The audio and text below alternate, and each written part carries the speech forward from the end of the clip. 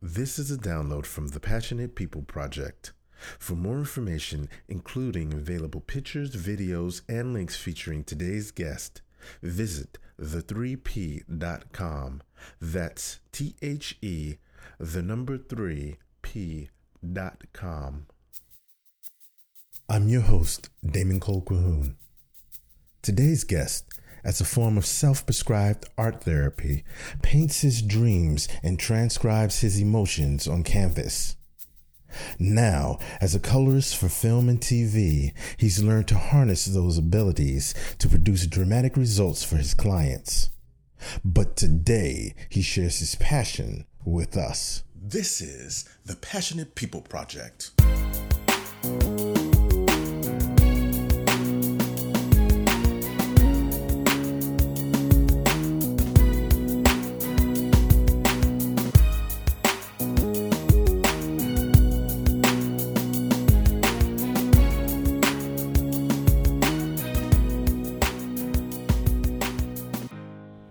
Please introduce yourself. My name is Philip Choe. How are you intelligent? How am I intelligent? I guess by the books, like math and stuff like that, I'm not. Even though I'm Asian, and people think that oh, you're Asian, you can do math. But honestly, I suck. I guess I guess I see the world differently. When I paint, when I draw, when I write, and it's also how I dream. I wake up, I remember my dreams, and I draw them, I paint them. They're vivid, and I guess a lot of people, when I talk to them, a lot of people can't remember their dreams. It's not as lucid or vivid. So I guess in many sense, I'm intelligent in that way. So it's a very visual thing. Yeah, it's a very visual aspect, and music. I guess music is another thing that I'm not intelligent in. I tried learning how to play the piano by myself, the guitar, and I just don't get it. But just give me a pencil, give me a rock, and I can just draw whatever on the street, on the floor, on the wall. Wow. Yeah. Now, we'll go further into that later. Okay. Explore the other ways you might be intelligent, right? So until then, define your passion for me. My passion is expressing yourself through I guess visually, or I guess I've learned actually to do it in two ways. Visually, by drawing and painting, and also writing. There are times where I would just sit there at a cafe or a bookstore, and I would write for like 2 hours on just simple things like what I saw or how I feel, to even dreams and interpreting those dreams, and sometimes it actually manifests into deja vu. Like sometimes I don't realize if it was a dream or if it's something that happened. Right. As far as deja vu, and sometimes I feel that I know it sounds stupid, but sometimes I feel I have psychic dreaming, where like I would dream about something, and then the next day something will remind me of that dream. Like, oh my God, this was in my dream, or sometimes it would feel like deja vu, and I get confused.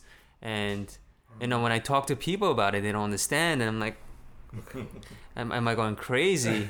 So I mean, well, is it craziness? Yeah, is it craziness? Is it intelligence? I don't know yet. I mean, it's still like I'm always trying to find myself. I'm recording things. I'm writing things down. I'm painting them, and these are all records of my progression into, I guess, my passion, and also finding myself and who I am, and what I'm capable of, and so that's. Yeah. Well, it sounds like you're very connected to this thing that's going on, and that's a yeah, so I would definitely categorize it as an intelligence. It's not just something that's happening. You can actually grasp it, whether or not someone else understands what you're doing. I mean, it's more to the point that it's uniquely your intelligence. So, yeah, it's great.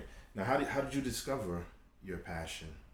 I mean, it started out as a kid. I used to watch a lot of cartoons, like every kid. Wake up Saturday morning, like 7 in the morning, watch cartoons till like noon, and I guess it started out with like me liking the Ninja Turtles and liking it so much that I would draw it, and it led to drawing Ninja Turtles and then all these Marvel superheroes, DC superheroes like Batman and Spider-Man, and just trying to replicate what I saw, and then it sort of evolved into why copy something that I see, and why don't I make something up and I make my own characters, or Now talk about that transition. Now, kids love to draw. Yeah.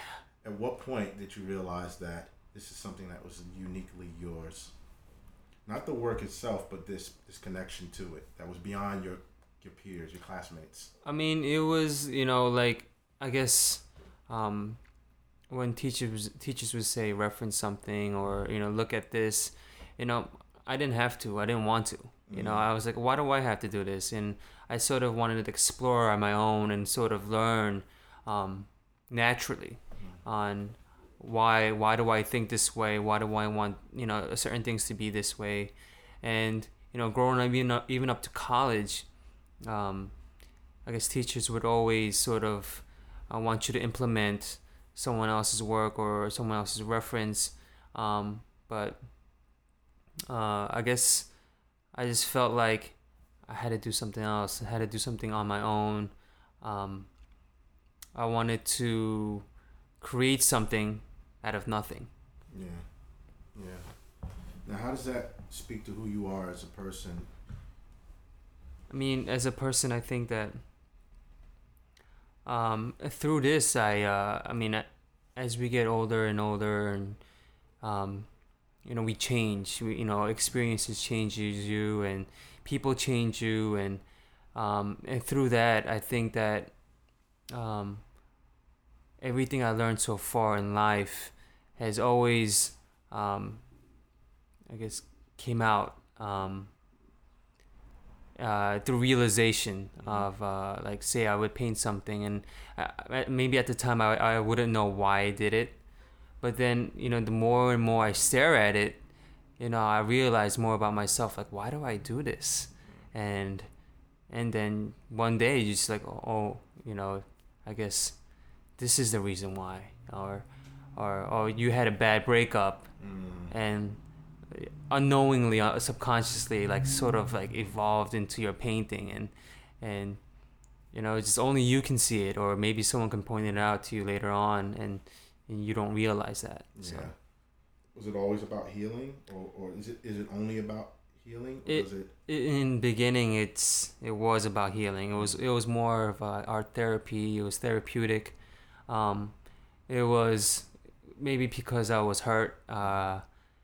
Maybe I had experienced death at a young age, and maybe that was a way for me to cope with life. Because life was, it was different. It was weird. I didn't understand life and death, and how it's like a circle, and everybody has to experience it. And so, yeah, I mean, it was sort of an outlet in the beginning, but now it's more of sending a message.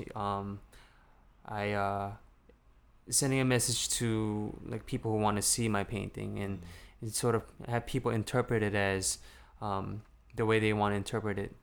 It can mean a million things, either political, religious, emotional, or maybe nothing at all. Yeah.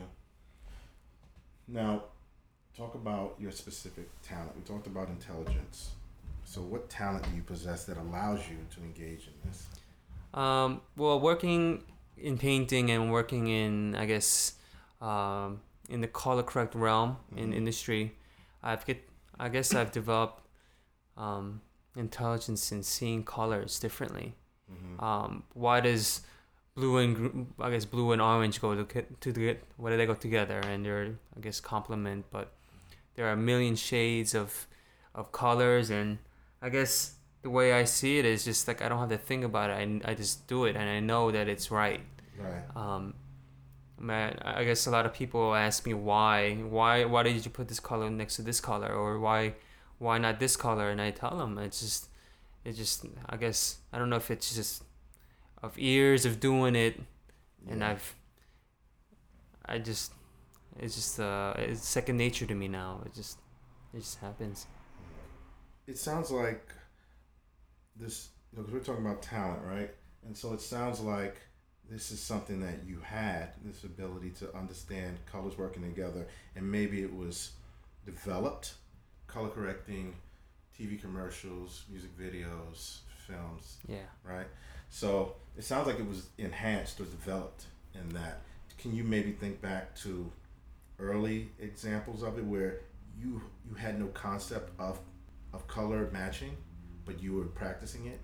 I mean, as a kid, like, they'll pick up a crayon or a cray pots or whatever, and they'll just draw without any care in the world, and sometimes I look at, kids' drawings, and I'm like, dude, this is awesome, this is beautiful, like, and they have no idea. So I don't really remember when I sort of knew that this was right or wrong, and Right. I know in college, professors would say, hey, this is wrong, and I'm like, why is it wrong? And is there a right and wrong? I mean, I don't know. But I don't know. I just in the beginning, I did what I wanted. As a kid, it's very I guess I don't know what the word is, but it's very innocent, and Okay. Now, do you recall when was there a point where somebody, a specific person or people, hipped you to your skill, your ability to do this, to match colors? Or still talking talent?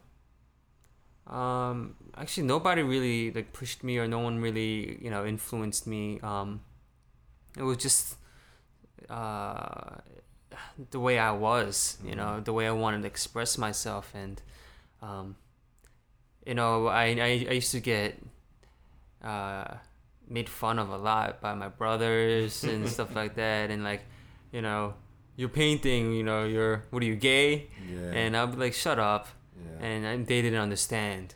Right. But today they're like, dude, that's awesome, this is cool, and, They and grew up, right? yeah, Wow. So I mean, I mean, maybe there were some professors here and there that would push me, and they would test me, and I would discover stuff. I actually there is one professor. Her name was Franca, and it was in Italy, where she sort of took me out of my safe zone, and I used to be all like, drawing the lines, and be really clean and stuff like that. But she I guess made me. I guess she sort of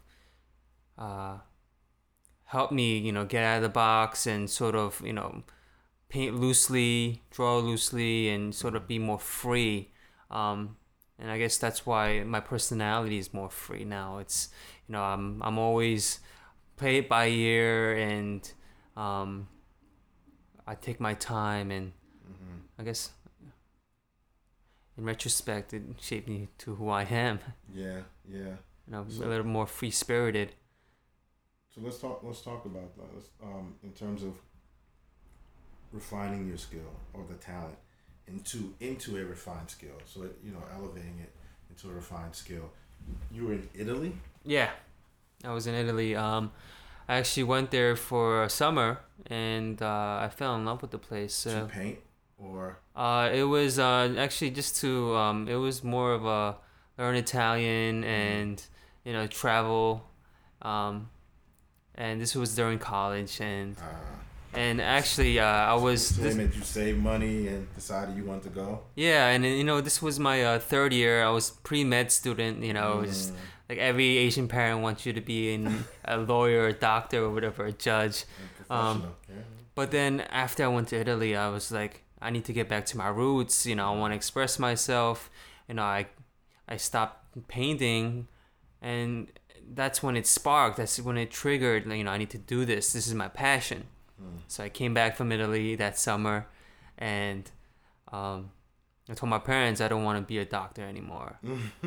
So, and honestly, I thought, oh my God, it's a big deal, in the Asian culture. But they were really cool, and they told me that they would support me in any decision I made.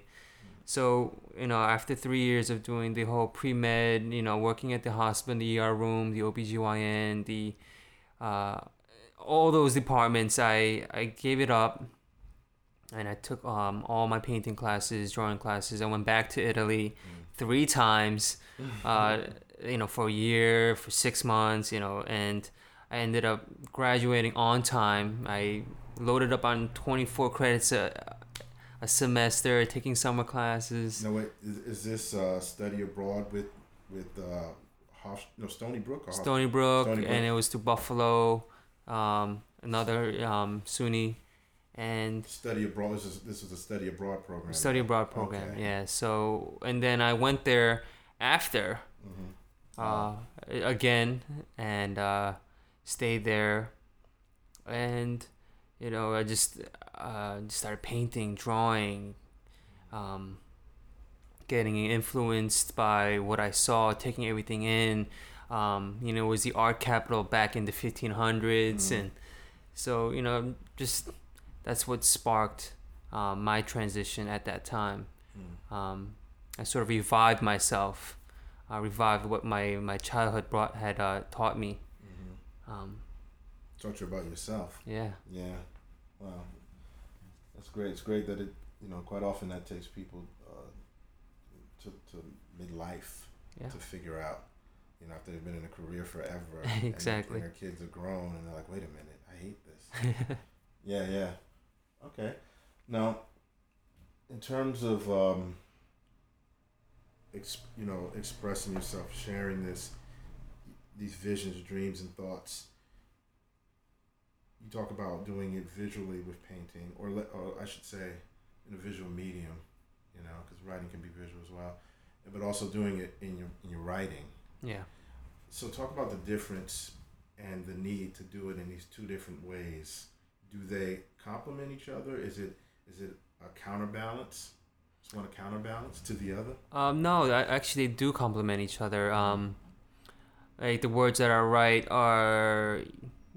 they could be filled with hate. At the moment, I'm hateful, or at the moment I'm happy. It's all about mood, or at that time it's very emotional, and sort of I take that and I'm like, it's funny. I have all these sketchbooks, like I don't know, maybe like 12 of them, and there was a time where I would sit down and look back at something I'd written like 7 years ago, and I laugh about it. I'm like, why did I feel this way? And it's stupid, and I feel stupid, but then I don't. This was valid. Yeah. Everybody goes through emotions. Everybody goes through happiness, sadness. There's a time for everything, and I take that and I sort of recreate it in my drawing, in my painting, and there's sometimes where I don't look back, and as soon as I write something, I implement that on a drawing or a painting, so I think they really complement each other. So when you say you implement that in a painting or drawing, let's talk about painting, because there are a lot more tools to use in painting to express yourself. How exactly do you alter the way you express yourself in a painting? Is it the colors you use? Is it the brush strokes, the brush itself, the amount of paint? It's sometimes it's like this. It's like what art therapists use.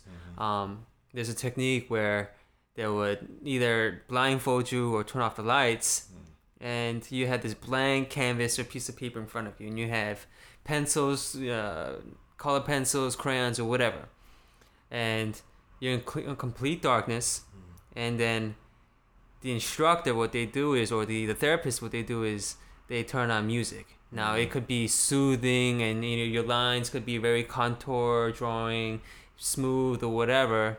And then all of a sudden they'll put something very like metal banging or something like that, and they see what you do on paper.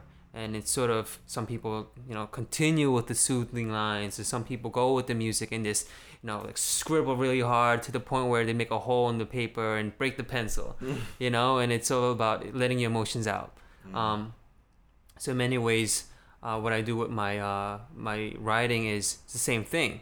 How I felt, and I would sometimes when I'm angry, I would just take my brush and just like throw some color on there and scribble and I don't know, maybe sometimes even punch my canvas and break it, and then like 10 minutes later I'll calm down and realize that like there was so much emotion involved that I feel better.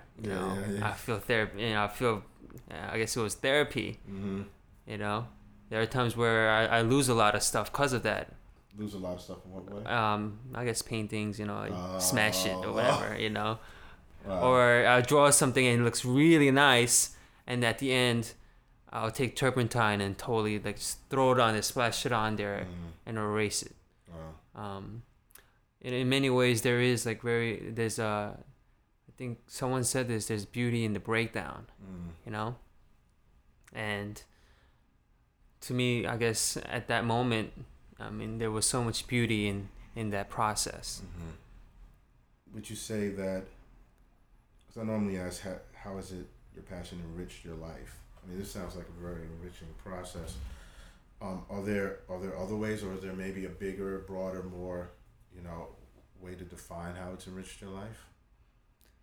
I don't know. I guess there were times when I was younger. I might have been 14 to like 17, where I used to be really angry, angry, defiant, getting into trouble. Do a lot of pranks. I never really thought about the consequences. Yeah. And I guess this was more of a way to sort of let out my emotions. Why did I feel this way? Like I really didn't understand at the time. I just did what I did. I reacted on my emotions. But doing all this art therapy, drawing, painting, writing, I've come to the realization that I think about the consequences. I think about my actions. I think about who I am and why I do things. And whenever I do something, I think about it now. I always think about not just the consequences, but why, as a person, am I doing this? Why do I feel this way? Or when something happens on the street and I get upset, I don't react. I think about it. I'm like, why? Why do I feel this way at this moment? Sometimes I write it down. And I guess in many ways it controlled who I am now. I'm more of a calm, relaxed, carefree person now, rather than just an angry, ball. Yeah. I think some people call it just being mindful. Yeah.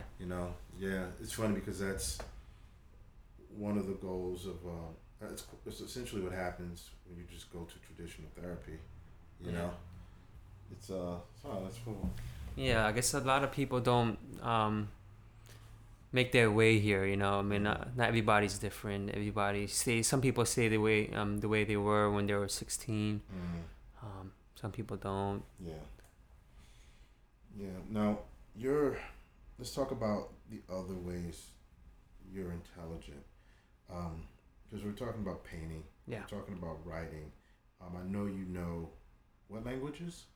Oh, I guess that's another thing. I guess when I was in 6th grade, and I took Spanish for like 6-7 years, and I didn't remember anything. It was just tough for me. And then I guess all of a sudden I went to Italy. That time I went to Italy, I learned Italian, and just being immersed into that culture and that whole I guess atmosphere, I sort of picked things up. My classes were all in Italian, or most of it, and and I would get yelled at, and I didn't know why in the beginning. And I lived with the Italian lady, and all of a sudden it just clicked. I just started like remembering things, speaking, and I met after that I met a girl, and she spoke Spanish, and I started clicking. All of a sudden things started coming back so to me. You weren't in Spain. No, I wasn't in Spain, and things started clicking. And I dated a Greek girl, and she was from Cyprus, and she would speak Greek a lot, and I would pick things up. She would teach me, and it became really simple to me, and I all of a sudden got it. Wow. And so that's a distinction. It's a very important one. I mean, just being able to learn another language or just memorizing what you need to and be able to speak it fluently is not necessarily fall in the realm of intelligence. Yeah. Not necessarily, or at least a strength, a real strength. But you talk about just dating someone who spoke it and picking it up. Yeah. Right? And I mean that's a little beyond. What's the difference in that process? How's that process different for you internally, if you took notice, than it was when you were in school? I guess in school it's like, who wants to learn another language? You know, you just like, you don't care. Yeah, you learn, you try to pass the test or whatever, but I guess I was put in a position where it's like someone you care about speaks it, and you want to communicate with them. Yeah. And it's sort of, I don't know if it was more of like a subconscious thing where it's just like you wanted to learn. You know, I guess when you put your mind to it, you want to learn, it comes to you. To me, actually, I didn't really have to try hard. It just, I don't know, I just clicked. It just happened, and all of a sudden I started speaking Spanish. I started speaking Italian. You know, I knew a lot of words in Greek, and I was making complete sentences. And then my Korean, which was horrible as a kid, all of a sudden got good, and I started speaking, and it was flowing better, and then it got to the point where I was reading Spanish books. I was reading poems by Pablo Neruda. I was reading books by Gabriel Garcia Marquez. I started reading books in Spanish, and my Spanish got crazy good. Yeah. Then I started reading in Italian books. Not so much Greek. Greek, they don't have. It's a totally different alphabet, so it was more tough. Yeah. So I stuck with Spanish and Italian. I could read in Korean, write. I can do all that. So you were born here. I was born here, right, so it's language all of a sudden just. Right. Well, I mean, just to make the point, I can't do that with language. You know what I mean? Yeah. I'm a bright guy. I study hard. I have Rosetta Stone. But it doesn't, and I can learn. I've been learning some Spanish, but it doesn't click. It just hasn't. After all this time, it still hasn't clicked. There's a difference. Yeah. And if really what I memorize are words and rules, which is totally different than grasping a language and being able to communicate. Right. And it's actually said that to really figure out someone's intelligence, put them in an environment that's foreign to them. Drop them in multiple environments, in a desert, in the mountains, in the forest, and watch them and watch what they do and how they adapt. And that will tell you what their intelligences are. How about the physical aspect of painting in terms of fine hand control? So when I was younger, I mean, I was always interested in becoming a doctor and stuff like that, and I had such steady hand control, and people were like, "Hey, you should be a surgeon." And and it all started out with like a commercial, like, when I grow up, I want to be a doctor. I don't know if it's like an 80 commercial, and I was like, me too. So I had really steady hand control, and I could paint. I could draw a straight line, really straight, and it started out like that. It's simple. And when I paint, I mean, I used to be in the beginning, like as a kid, it was all structured. I would crayon, on the lines. I wouldn't go out. It wouldn't be messy, and it started out as that. And so when I guess some people are really afraid when they paint. It's like you're afraid that you might mess up the lines or whatever. And I was never really afraid of that. I was never afraid of making a mistake or whatever, you know. And I guess my dexterity became more and more stronger until I went to Italy, where I learned how to go beyond my boundaries. And even when I do like messy drawings, it's not on a lark, you know. It's not like free. Sometimes I know what I'm doing. That's why I do it. Right.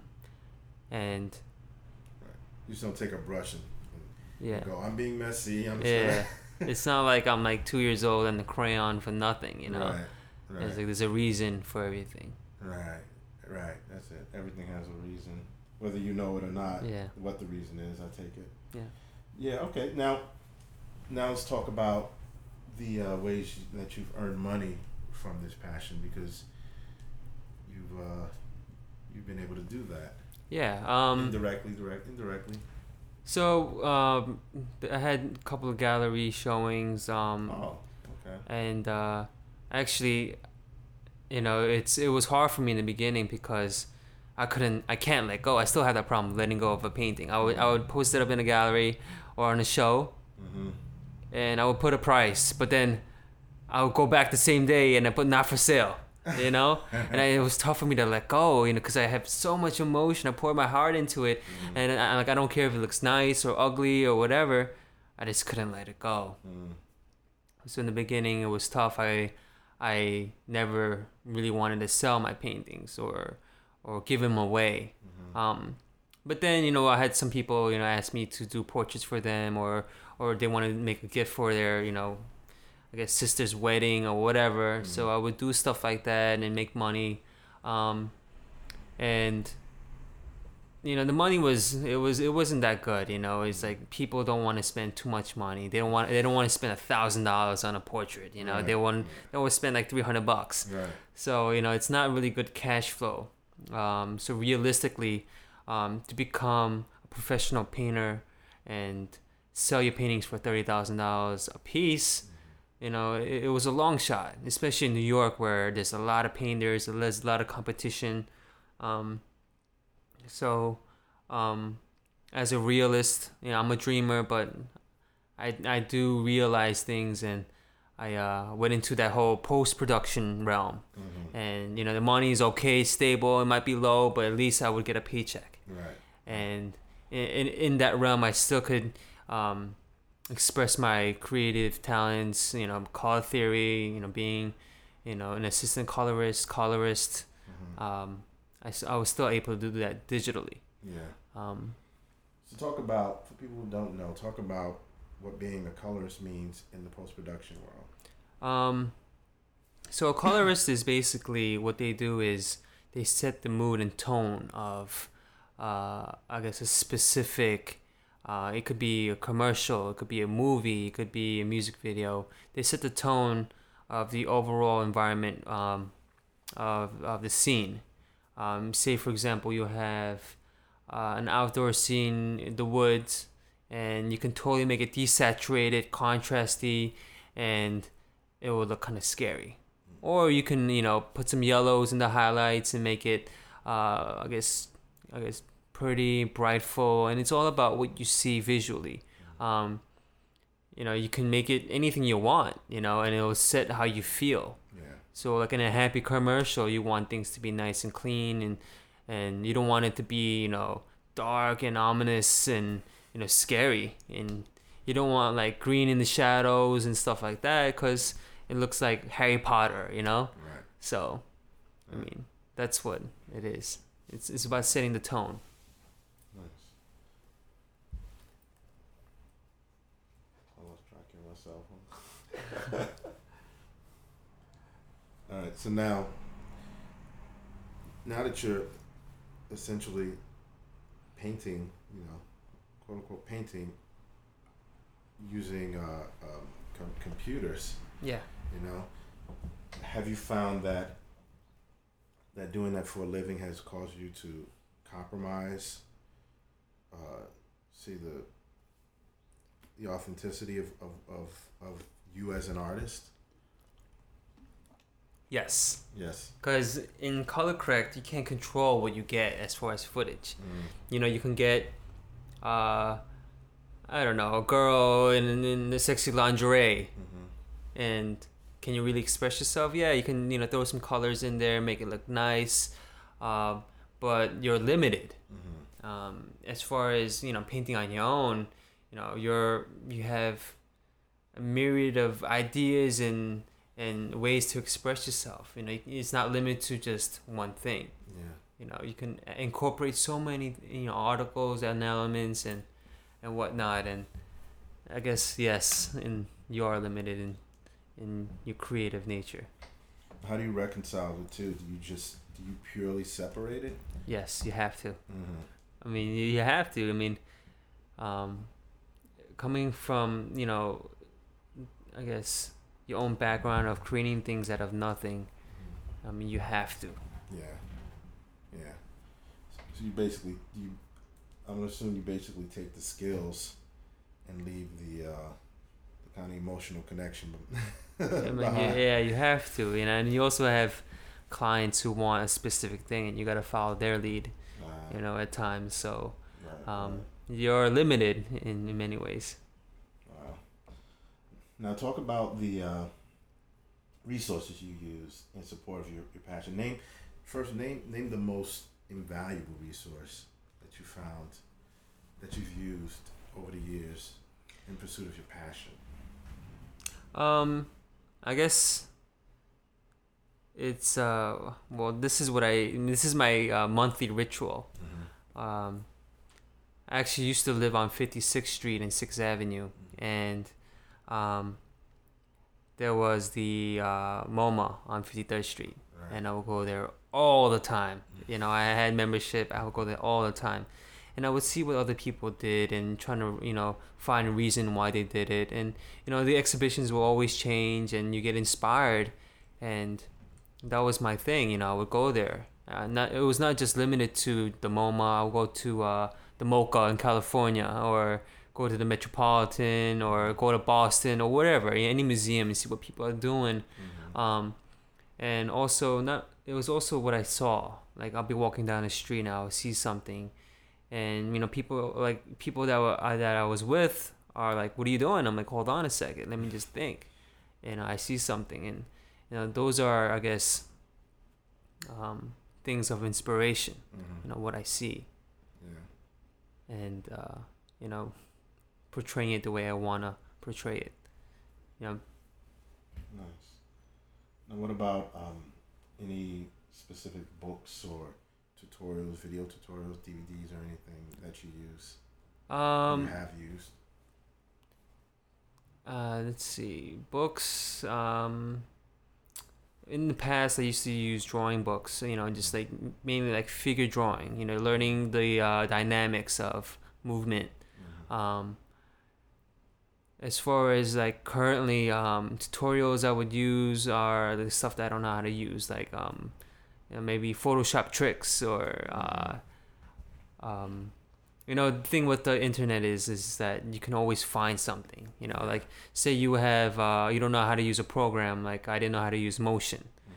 I would go online and YouTube it, and someone has like a 10-minute tutorial on how to do something. So I guess, you know, I was always inquisitive, and if I didn't know how to do something, I would look it up instead of sitting there and be like, forget it, you know? It's not about giving up, you know, you just always want to learn and teach yourself. And life is about that, right? Always learning. You'll never stop learning, you know? Well, particularly now with the internet, you know, you're not limited at all, right? Exactly. So, wow.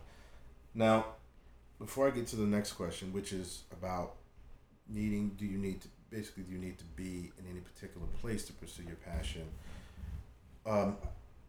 Do you see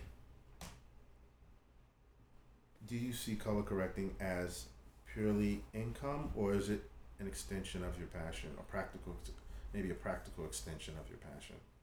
Well, I would definitely say it's a practical extension of my passion, because, you know, it's like I want to be involved in something so uh, that involves emotion. Mm-hmm. So say you watch a movie, let's say the German movie The Lives of Others.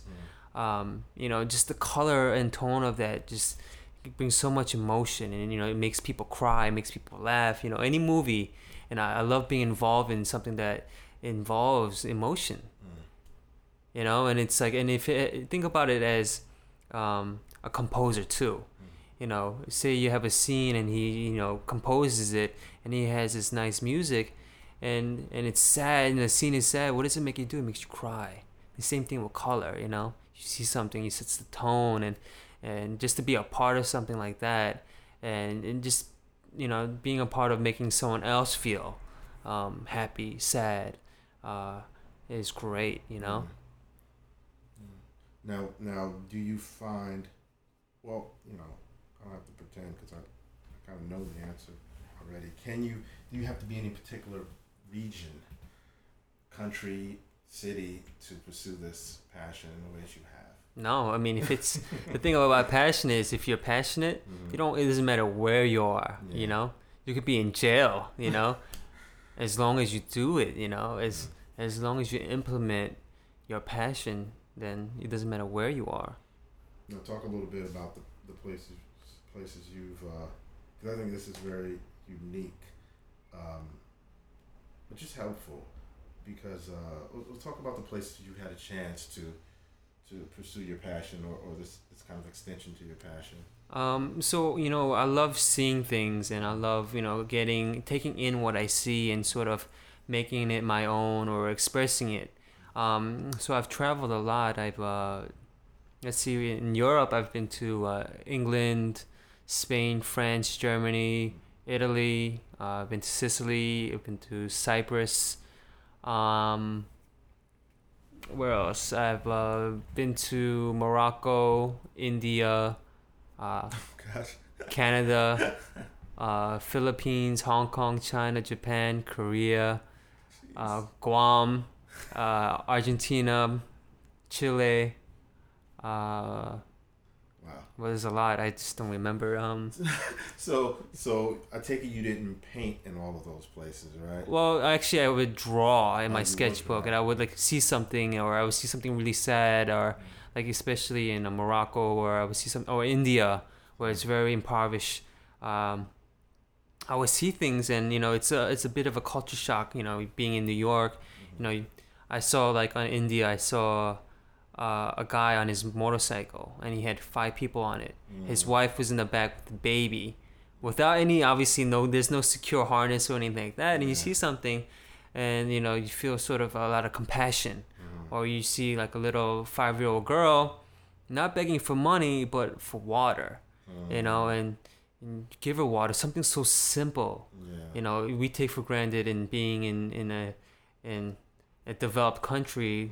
Water, we drink a bottle of water and throw half of it away. Or just something so simple. And I guess those things inspire me. Just, I guess who I am also has to do with what I've learned through my travels. So And now you've worked as a colorist in Korea. But you've also done the same type of work in Charlotte, North Carolina. So I mean, it doesn't matter where you are, as long as it'll find you too. All this happened on luck. The opportunity came and just happened, and it doesn't matter where you have to be, as long as you want to do it. And what are the benefits of taking class to in pursuing this passion? I think, or going to college and getting a degree. Well, it's there's a book, I forgot, it's called Outliers, and it talks about the 10,000 hour rule. Before the Beatles became famous, they were playing in Germany every weekend, every day, and they built up that time, that 10,000 hours of performing, and they became pros. They didn't go on stage and be all nervous. They had that time. Same with me. It's look at all the masters like Michelangelo. They were all they had apprenticeships under somebody, and they did it when they were young, and by the time they were 20, there are pros. So I believe that taking classes and always learning develops your skill. Yeah. Definitely. Yeah, you get a chance. I mean, heck, if you get a undergrad degree, that's 4 years right there. You get a master's, that's 6, and PhD, you're practically there. Yeah, exactly. So, yeah. That's a good point. Now, are there any potential pitfalls in taking classes or going to college for this? No, it depends on how you take it. Say, for example, you take a class and the teacher totally berates you and says you suck, I mean, you can do two things. You can say, oh my God, I suck, and you crumble and you just sort of, lose yourself and stop your passion. Or you can take it as is and ask yourself why. Why is it like this? And sort of expand and learn about it. Right. Some people don't recover. Yeah. And it sucks. Right. Some people get discouraged, and my advice is that don't. Yeah. Just make it more, give it fuel. Let it give it fuel you to become better. Everybody wants to better themselves and become better. Yeah. Because like you were saying, it some people might be critiqued for your hand control, lack of hand control. Exactly. And it's like and yes, that means that you aren't doing well in that particular class. But it doesn't mean, you can't paint. Exactly. I mean, yeah, that's the thing with art classes and whatever in general, is that when you do critiques, people will always judge you, and they would always say, I think it would be better doing this way. And instead of taking that to heart, it's constructive. You learn, and you're like, oh, I didn't see it that way. Yeah. And sort of makes you think differently, which is good. So I totally advise in taking classes and taking the constructive criticism. Now, what if someone doesn't share your particular talent for color? Do you think they could still participate? Of course. Yeah. Yeah, I mean, definitely. I mean, and why not? Enjoy it and potentially be very good. Why not? Definitely. Yeah. I mean, I think that, if you have the mindset and the passion for it, and if you're interested, there's no reason why you shouldn't. Yeah. Well, because you can express yourself in a number. Like you said, you also do it with your writing. Yeah. Yeah. I mean, I'm not a good writer, but I write. You know, I can write. Well written essay, but I can definitely write. Yeah. And express yourself. Yeah. Nice. Now, what advice would you give? You already gave a few pieces. What advice would you give to someone that wants to pursue this passion in the way you have? Let's say somebody who is an artist. They are an artist, and they want to they're very practical, so they want to go into the commercials or the movie industry. What advice would you give for somebody to make that leap, or to connect those things, I should say? I think that the biggest thing is don't sell yourself out. Anybody can be enticed with anything, but